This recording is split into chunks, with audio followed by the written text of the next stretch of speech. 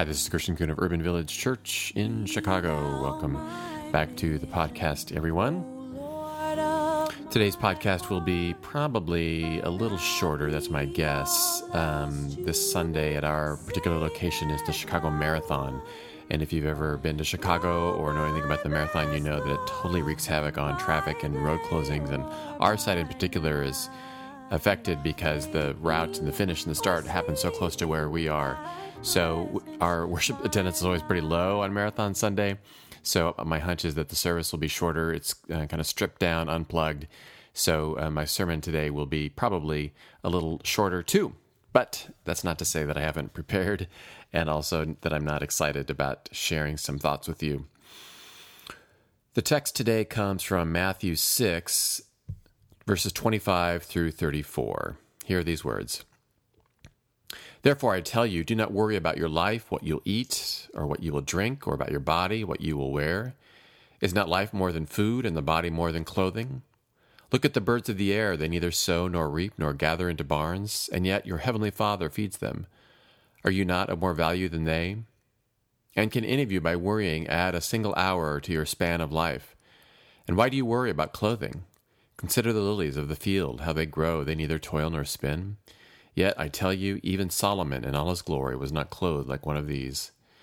But if God so clothes the grass of the field, which is alive today and tomorrow is thrown into the oven, will he not much more clothe you, you of little faith? Therefore do not worry, saying, what will we eat, or what will we drink, or what will we wear?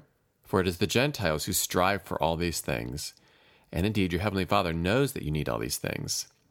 But strive first for the kingdom of God and his righteousness, and all these things will be given to you as well.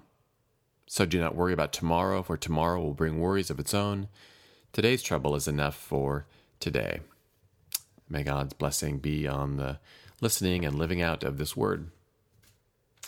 So I am not a huge fan necessarily of shows like Antiques Roadshow, and by that I mean I don't watch them consistently, but I do like stories that I see from time to time on YouTube, and I thought about those stories this week as I was reflecting on our new sermon series.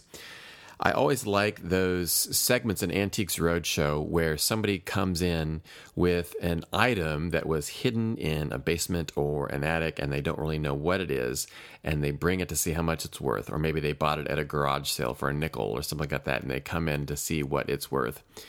So I was thinking about this week, and I saw one YouTube clip from a woman who had purchased this plate at a garage sale, and I think she spent a few dollars on it, and she liked the look of it, and so in fact she liked it so much that she hung it up in her kitchen. In fact, she hung it up above the stove in her kitchen, and so as you can imagine, by hanging this plate, this decorative plate up above her stove, it got some grease and grime on it, and she didn't really give it much thought until the day when she was looking at, I don't know if she, can't remember if she went to a museum or if she saw this in a book, but she saw a plate that looked almost exactly like the plate that she owned in this museum or in this book. And so she was curious about it, and she started looking at it a little bit, and so she decided to take it into Antiques Roadshow to see what it was and what it was worth. And in the process of her exploration and in the process of her taking it to Antiques Roadshow, she realized what she had was a plate that was made by Picasso. It was one of a few that he made, and on Antiques Roadshow, of course, they have the expert who's pointing out, this is how you know that Picasso did it, and this is how you know how he made it for this particular art gallery, and so on and so forth. And so this plate that she had put above her stove and let grit and grime get on it actually was a Picasso worth $10,000. And it's always great to see the look on somebody's face, is that look of, oh my gosh, I can't believe what I have. And then there's this look of, I can't believe I treated it like this. And now the look of, what am I going to do now with this thing that is worth a whole lot more than I originally thought? That clip, it came to mind as I thought about this sermon series that we are calling Worth. We are exploring different things about worth. We are exploring today what are we worth. We'll be talking about what is money worth in our society. We'll be talking about what is worth our generosity, and then we'll also be talking about what is our community of faith worth to us. So today we start with this passage from Matthew, which comes from the Sermon on the Mount. This is a good entry point, I think, for us when we talk about worth and reflect on worth. So this is part of the Sermon on the Mount, which starts at the beginning of Matthew 5 and goes through the end of Matthew 7. My study Bible summarizes the Sermon on the Mount pretty well. It says it sets the stage for the mission of God through the agency of Jesus' teaching and actions. So there's a lot of teaching, whether Jesus gave this sermon all at once or whether perhaps these are snippets of sermons that he gave and the author of Matthew put it all together. We don't know, but essentially it's a good way for the Gospel of Matthew to say, if you want to know who Jesus is and what Jesus is about, the Sermon on the Mount is a good place to start. It starts off with the Beatitudes, and then throughout, again, there are little, in a sense, kind of YouTube videos of the day, TED Talks of the day, snippets that Jesus is sharing in what he is wanting to convey and who he is about. So as we look at today's text, this is often one certainly that people will look to who are feeling stressed out, they're feeling busy, they're feeling anxious, and at times this can be really helpful for them, though at times too it may not be. It's easy for Jesus to say, just don't worry about it, don't worry about your life. By saying these things, perhaps they put something in our mind like, well, now you tell me not to worry, it's going to make me worry even more. But really, I think the focus of this text usually, almost always, is to help us to think about what do we prioritize in our life? What do we prioritize in our life? I learned this week in doing some more digging into this scripture that the word worry or anxiety is actually translated from a Greek term that means split attention or divided concern. Isn't that interesting? This Greek term that worry or anxiety, it really means split attention or divided concern. And I think that gets at what Jesus is trying to say here, that often what worries us or what makes us anxious comes about because we are splitting our attention. We are dividing our concerns among many different things. Often we are prioritizing and splitting our attention and giving our focus to things perhaps that don't give us life. So what Jesus is saying here is you cannot do both. You cannot serve both. You cannot worry about the things of this world if that is your top priority, and try also to say, I'm also going to focus on God. I'm also going to focus on all these different things. Jesus is saying you can't do that. In a sense, you can't do two things at once.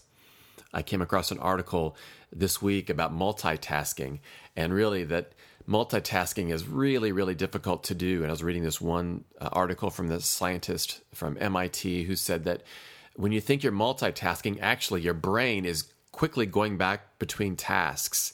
And when you do that, every time you go back and forth, that depletes energy. And so multitasking actually drains you, which leads you to accomplishing fewer things, not more things. My wife and I we were lucky enough to get tickets to Hamilton last week, and that, of course, was an amazing performance. But what was interesting, too, is that as we sat down, the former governor of Illinois, Pat Quinn, sat down right in front of us. And in the intermission, I started chatting him up. This was the day after the first presidential debate, so I was curious about what he thought about that. So I introduced myself, and we started chatting. And as I was talking to him, I noticed, and my hunch is that lots of politicians do this. He was talking to me, and I assume was kind of listening to me, but his eyes were scanning all around.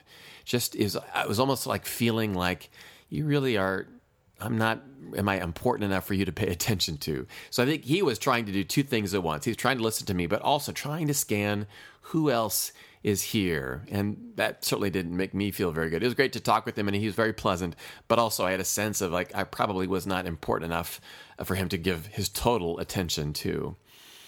And this is what worry and anxiety stem out of when we try to place our attention on many things or on the wrong things. And so again, the focus of this text often is strive first for the kingdom of God and everything else. But before anything else, strive first. That's what Jesus is trying to say here. Strive first. Make that your top priority. So when we look at this text, often that is one of the main things that we get from that.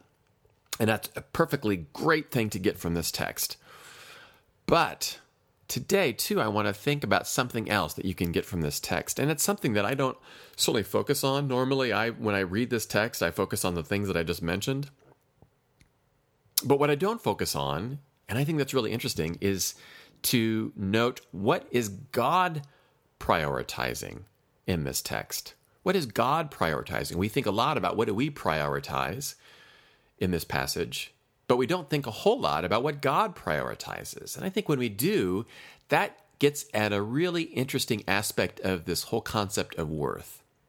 So the text notes that God knows that certain material things are necessary. Verse 32 says, "For it is the Gentiles who strive for things like what will we eat, what will we drink, and indeed your heavenly Father knows that you need all these things." So it's not that Jesus is saying these things don't matter at all.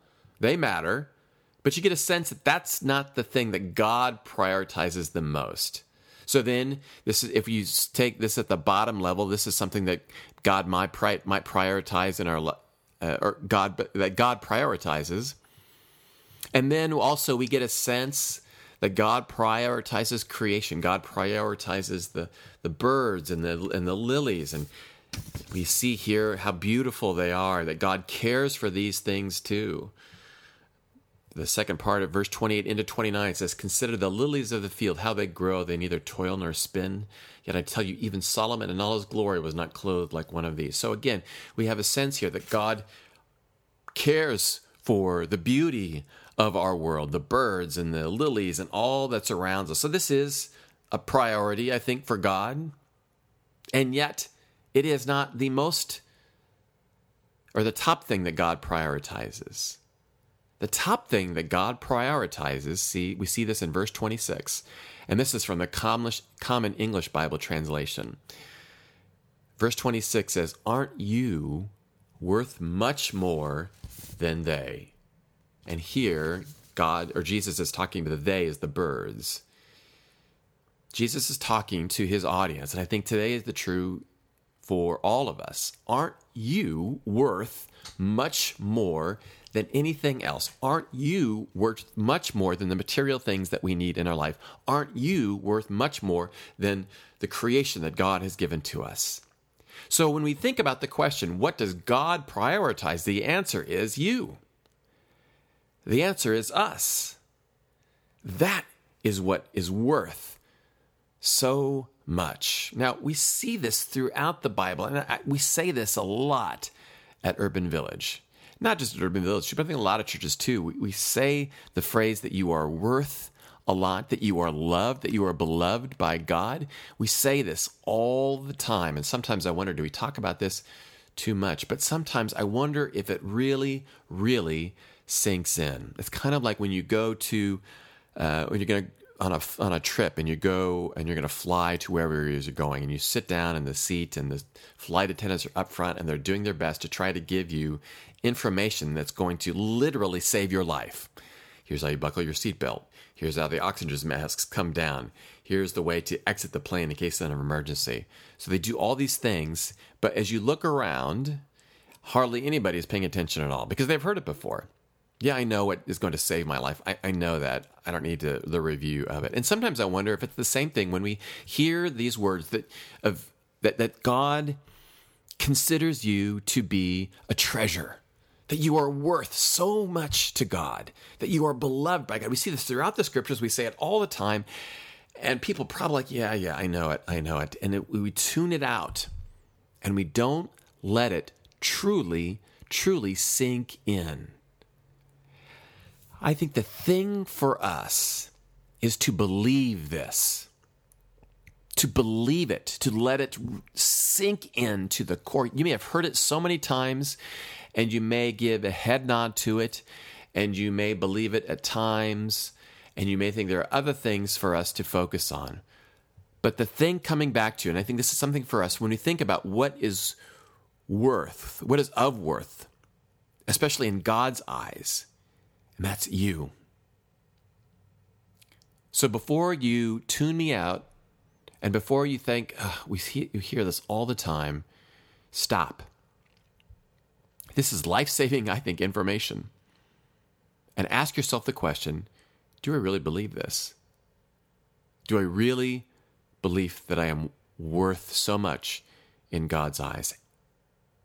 And do I let that be the center of my faith and who I am? I read a great quote this week from a scholar, Matthew Meyer Bolton. He's the president of Christian Theological Seminary, and he said this: Faith is believing that God actually is an intimate, caring parent and a trustworthy deliverer, and moreover, that this care and deliverance is for you, for me, for us, for all.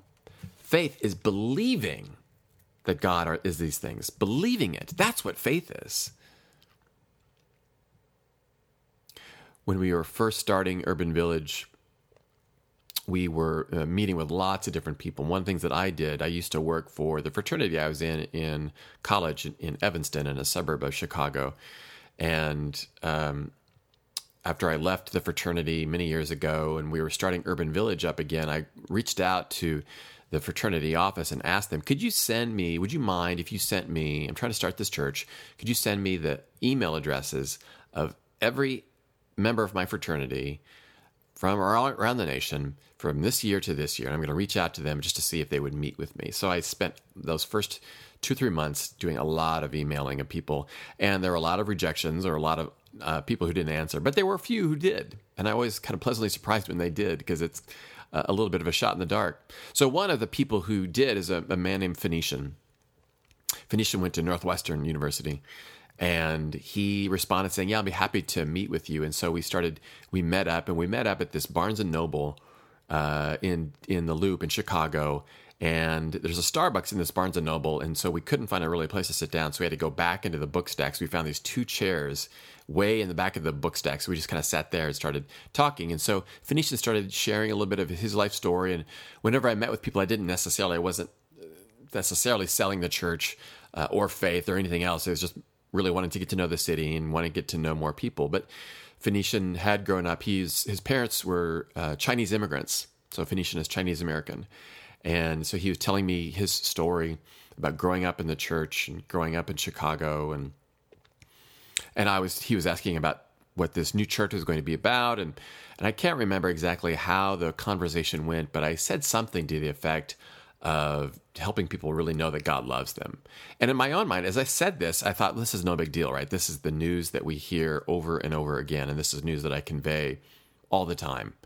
But as I said this, I looked at Phoenician, and I noticed that there were tears that were starting to come out of his eyes. And it floored me.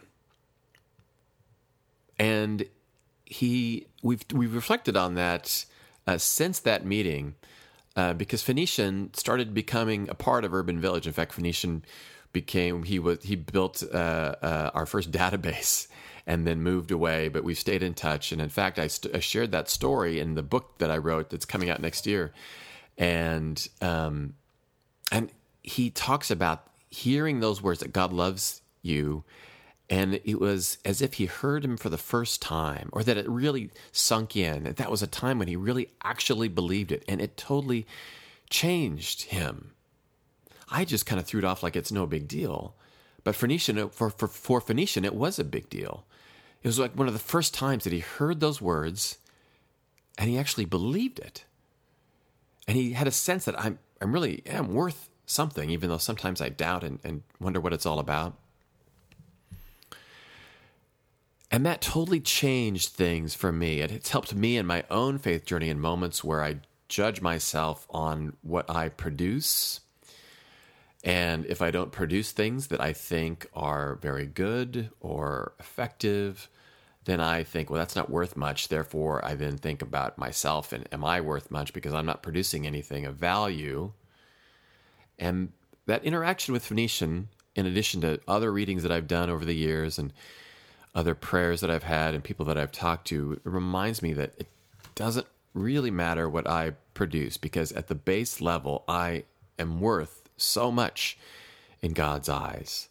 So when we talk about worth over the next few weeks, and as we reflect on what is worth our time, and we will be talking about what is worth our money and our contributions and our giving, it starts at this. It starts at the core. It starts at believing, having faith. I am worth something. I'm worth more than something. I am worth so much. This is the message that Jesus wanted to convey. This is the message that God sends to us every single moment of our lives. You are worthy.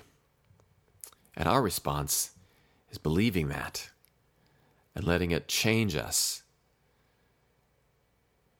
so that we can then begin to reflect on what else is worthy, who else is worthy in our own lives too. Amen. Well, that was a little shorter than normal, but not that much, not as short as I thought it would be. So thank you for hanging in there and listening. I mentioned last week that Urban Village now has an app that you can download either on your Android or your iPhone. So go to wherever you get your apps and you can download that. And one of the things that you can do is listen to not only my podcasts, but the other podcasts that our other pastors record and preach too. So I encourage you to check out our new app. Certainly you can always listen to this in the places you have been getting it, and regardless of how you download it or listen to it, please don't hesitate to reach out if you have questions, concerns, need to be prayed for, whatever. My email is chris@urbanvillagechurch.org. On Twitter, I'm @ChristianCoon. I'm always happy to interact with you.